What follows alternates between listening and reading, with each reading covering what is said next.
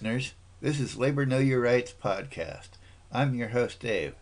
This episode is brought to you by the National League of Justice and Security Professionals, where the members come first.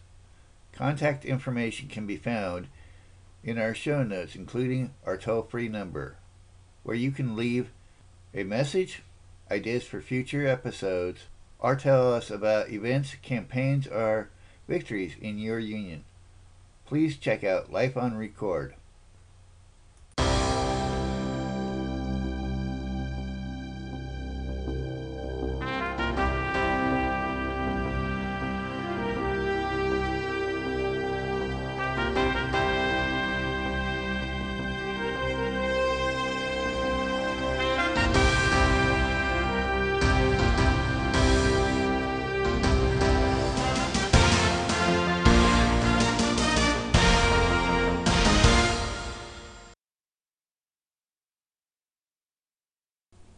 Hey listeners, Labor Know Your Rights will be changing our host in the near future.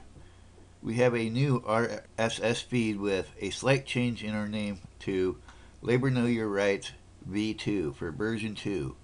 We did this so we could check out our new host while maintaining our old host on a temporary basis.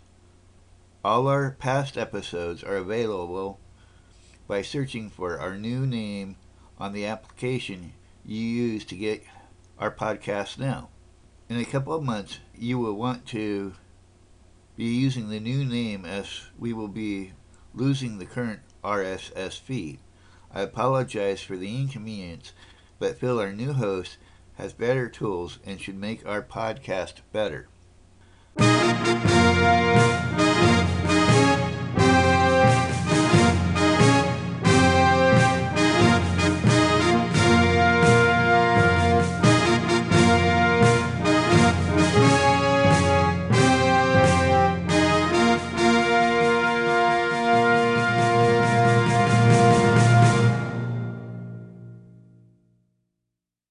This series will be on the Kennedy-Ervin bill, better known by its final name of the Lundgren-Griffin bill. After the last series, which mentioned several labor reform laws, I felt it was important to discuss these laws. I came across a lot of information on this bill in particular, which I felt was important to discuss how this set of reforms were brought about, as this set of reforms were very controversial. On January 20th, 1959, Senator John Kennedy introduced in the Senate, on behalf of himself and Senator Sam Ervin, a bill providing for the reporting and disclosure of certain financial transactions and administration of trusteeships by labor organizations and employers, to prevent abuse in the administration of the trusteeship by labor organizations, to provide standards in elections of officers of labor organizations.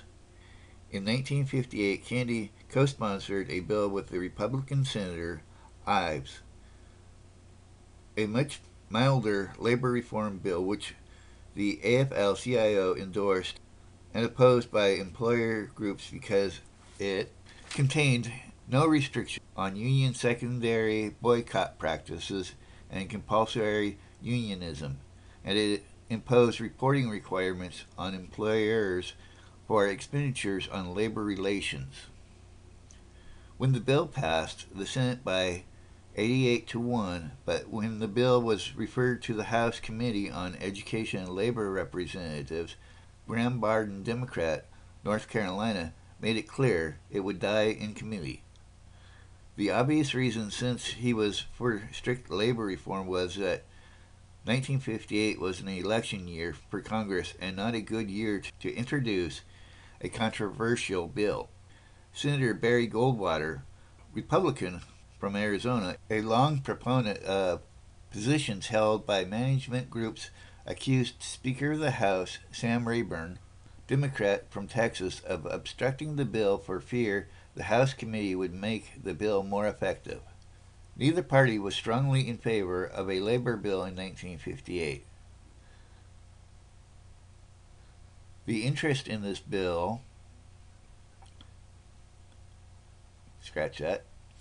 The interest in a labor reform bill only rose to that level in 1959 due to the release of the first interim report of the McClellan Committee in March 1958, which stimulated public opinion of the need for labor legislation. The Republicans blamed the failure of the bill passing on the Democrats, who controlled Congress, and the Democrats pointed out the bill was killed by Republican votes when it finally reached the floor of the House. The vote against the bill on August 18, 1958 was 198 to 190, with the majority made up mainly of Republicans and Southern Democrats who opposed the bill because they were not allowed time under the rules to amend and stiffen the bill's reform provisions. The AFL-CIO was for the bill so much that they appealed for passage.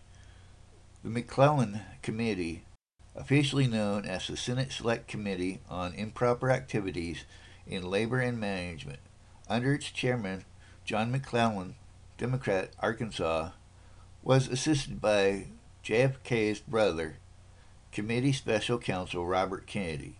They conducted well-publicized hearings for 2.5 years, from 1957 into 1959, and produced many allegations of misconduct in labor management relations. George Mooney, president of the AFL-CIO, admitted that he had not imagined the situation was so bad. The committee heard 1,526 witnesses in 270 hearings. They published 46,156 pages of testimony, 2 interim reports on its findings. These reports showed many incidents of corruption, violence, and racketeering. Most of the testimony concerned misconduct by union officials, especially the International Brotherhood of Teamsters. Though the use of union busting, labor relations consultants by management personnel was also highlighted, the newspapers had months of headlines on these scandals. But by far, televised hearings were far more effective on affecting public opinion. These typically went like this. An individual known to be involved with the syndicate had police records and background read out and questioned on their union affiliations. The committee members would ask them questions about alleged criminal actions or unethical practices in labor management matters, questions which brought outraged denials from the witnesses are more often a monotonous repetition of taking the Fifth Amendment against self-incrimination. The committee looked into the handling of union funds, especially pensions and welfare money. They proved to the public that there was many irregularities involving various Teamsters locals, including the International's president, Dave Beck, who had helped themselves to the union treasury. This resulted in appointment of monitors by a federal district court to direct reform of this nation's largest and most powerful union. These reports reached and informed the public, the press, management, union members, and Congress of the urgent need for better labor laws. Another background issue that must be kept in mind during this time was the long, bitter contract negotiations struggle between the major U.S. steel companies and the United States Steelworkers Union. The negotiations and propaganda by both sides throughout the 1959 congressional session and was the most important daily news as the July 1, 1959 strike date neared. The steel industry was the most important industry with giant plants, hundreds of thousands of employees, high wages, big profits, cost, and urgency to the issue of new labor laws. Many involved seen this from a political viewpoint. Senator Kennedy's ambitions to be the 1960 Democratic nominee influenced his sponsoring of this bill. He needed the stature but also had to have a bill that would not antagonize either labor or management. The Kennedy-Ervin bill would give him name recognition, publicity, and a happy public. Others who had political motives is Lyndon Johnson, Democrat from Texas, Senate Majority Leader, as such responsible for the entire Democratic legislative program, who was known as a Southern conservative and having ambitions for the Democratic presidential nomination in 1960 also. This was the summer of 1959. 22 other congressional sessions of Congress had considered labor legislation and had failed to pass one since the Taft-Hartley bill in 1947.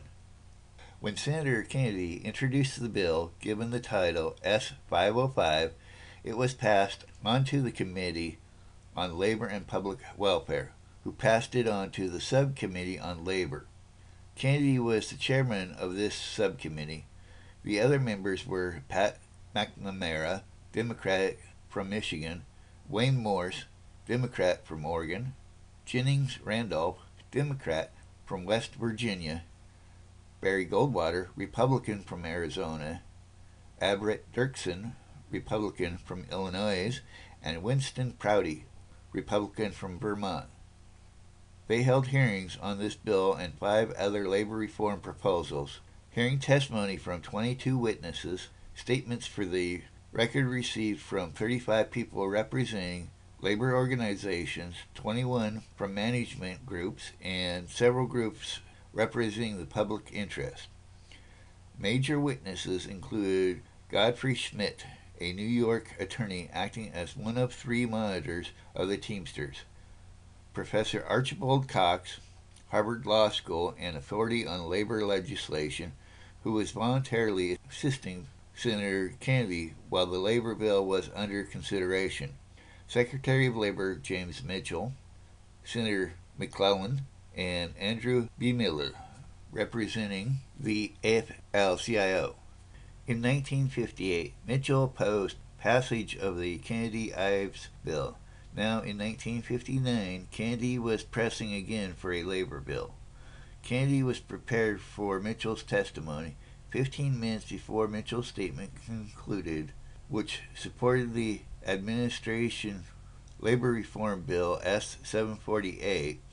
A copy of Kennedy's reply was being handed out in the subcommittee room despite it being clearly marked for release upon the conclusion of testimony. At the end of Mitchell's testimony, Kennedy began questioning some of the provisions of the administration bill. He claimed the bill would punish honest locals by depriving them of National Labor Relations Board services as a result of the dishonesty of individual officials of the locals.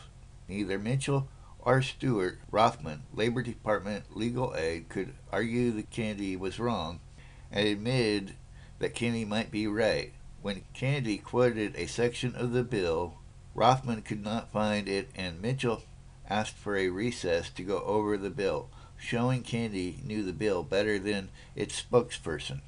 The bill was modified by the subcommittee based on testimony and recommendations it had received, to which strengthened the bill. Eventually, no further agreement could be reached. Kennedy suggested the bill be moved to the full committee for further consideration. Senator Morse made a motion to that effect. Those for the bill felt that they had nothing to lose, having a majority and sympathy for the bill in the full House. Tempers were growing, and they felt it was best to prevent hostile feelings with those who opposed the bill. Goldwater did not oppose the suggestion. Possibly he felt he could gain more support in the full committee, or he realized the majority opposed further changes at that time. The committee then considered the bill now known as S-1555, and a number of substantial changes were made. Senator Goldwater and Dirksen took credit for those changes in the minority report, which they filed as the lone dissenters in a final 13-2 committee vote to report the bill to the Senate. The changes are: 1. Exclusion from union office for failure to file information required by the bill. 2. Stricter reporting of union salaries and other disbursements, past, conflicts of interest, and any loans to officers and employees. 3. Stricter reporting requirements of unions, disciplining, fining, and suspensions. 4. Weaker requirements for employer reports under the Act. 5. Provisions that the Act would not preempt rights of states to punish the same offenses under state laws. They fully intended to seek further amendments on the Senate floor. Senator Prouty sympathized with them, but voted in favor of reporting the bill, believing it was the only way to assure some labor legislation during the current session. Majority Leader Johnson in March suggested to Minority Leader Dirksen that the committee delay reporting the bill until the House acted on labor reform. Johnson thought the House would kill the bill as they had to the labor reform bills in 1958. He also felt sidetracking this bill would deflate Kennedy's prestige and hope for winning the nomination for the presidency. Dirksen proposed the delay to the committee, but it was rejected. The committee agreed to delay consideration of the controversial Taft-Hartley amendments, proposals sure to bring on long and bitter debate that would likely kill the labor reform bill. The Democrats suggested a 12-man blue ribbon panel of labor law experts under the chairmanship of Professor Cox, charged with studying amendments to the Taft-Hartley and submit recommendations to the Senate later in the session. Debate began on April 16, 1959. More than 100 amendments were already awaiting in the upper house and many yet to be introduced. Time was a major consideration on which amendments would be heard and who would speak. The first to speak was Senator Ervin, co-sponsor of the bill. He went with the Kennedy plan of separating the bill from the Taft-Hartley amendments contained in Title VI. They were considered generally as pro-labor. Goldwater and McClellan endorsed Ervin's amendment, McClellan promising not to propose controversial amendments to the Taft-Hartley Act for inclusion in the Kennedy-Ervin bill if Kennedy would agree to drop Title VI. Senator Carl Mundt, Republican of South Dakota, vice chairman of the Senate Rackets Committee, then spoke for an hour in support of Ervin's amendment, and the debate was continued on April 21st. Goldwater had the floor next. He threatened that days and days of debate would be consumed in discussing other Taft-Hartley amendments unless Title VI was dropped from the bill. He wanted Kennedy to wait for the Blue Ribbon Committee recommendations regarding the Taft-Hartley amendments and told him so. Kennedy replied that he could not, in any case, bind the Senate not to consider other amendments to Taft-Hartley when it pleased. Senator Jacob Javits, Republican, New York, spoke in support of Kennedy's position and claimed that Title VI provisions regarding the building and construction trade workers, no man's land, and the problem of economic strikers' voting rights in representation elections had to be dealt with in the present bill. Senator John Cooper, Republican of Kentucky, a minority member of the Senate Committee on Labor and Public Welfare, also spoke for Kennedy's position, while Democrat Senator Loesch and Smathers of Ohio and Florida, respectively, spoke briefly on behalf of the Ervin Amendment. After an interruption, the majority whip proposed limitation of further debate on the amendment to 20 minutes, which was adopted unanimously. Speaking in conclusion, Senator Ervin said he believed the Kennedy-Ives bill was defeated because of the unimportant Taft-Hartley amendments in it. Kennedy concluded his argument by pointing out that Secretary of Labor Mitchell himself suggested the topics in Title VI. A roll call vote resulted in 27 yeas and 67 nays, defeating the Ervin Amendment. Senator Dirksen started another debate by proposing a substitute for Title VI of the Kennedy-Ervin bill by taking exact wording from Title V of the administration bill. Johnson consulted with Dirksen and Goldwater, proposed a 2-hour limitation on the debate of the Dirksen Amendment, which limitation was approved. Goldwater explained that the Dirksen Amendment included other Taft-Hartley amendments in addition to some of those in Title VI, and would obviate necessity for further Taft-Hartley amendments, a reversal of his position that the Senate wait for the Blue Ribbon Committee recommendations. Kennedy, speaking against the Dirksen Amendment, warned that under Senate rules further amendments could not be considered dealing with the topics contained in the administration bill substitute for Title VI of his bill. The vote proved lopsided for Kennedy, 21 in favor of the Dirksen Amendment to 67 opposed. Goldwater offered a minor amendment regarding the definition of a Union officer, but the debate was continued to the next day. The next day, McClellan submitted several amendments to the Kennedy-Ervin bill, which were ordered to lie on the table and be printed, and the Senate resumed consideration of the Goldwater Union officer amendment. There was no quorum. The vote was 2-4-0 against. Kennedy returned to the chamber at this time, and Goldwater asked that the vote be reconsidered, and Kennedy and Goldwater had a heated debate. Kennedy and Goldwater talked, and Kennedy proposed a new definition, which was approved. Senator McClellan introduced his Bill of Rights amendment. McClellan and Kennedy were good friends, but Goldwater knew that any hope to get serious stiffeners into the law in the Kennedy-Ervin labor bill would have to have the support of McClellan, who had enormous prestige in the field of labor reform as a result of his Rackets Committee hearings. Goldwater persuaded McClellan that he would have to fight Kennedy on this issue. Part of that persuasion was in the form of pressure by business groups whom Goldwater induced to bombard McClellan with letters. After a 2-hour speech to the Senate in which he spelled out the drastic need for stiff labor reform legislation, this brought up for the first time a serious departure from previous federal legislation action in the labor area.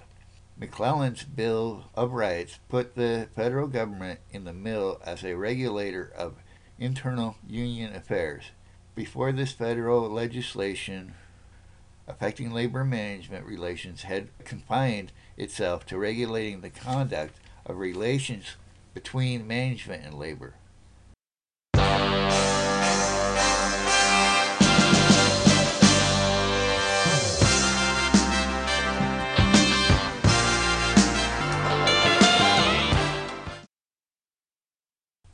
Please share this podcast with your family and friends. If you like our podcasts, please rate us on iTunes. It helps others find us. If you would like to contact us, we have various ways to do so in our show notes, along with contact information for the National League of Justice and Security Professionals. Thank you for listening.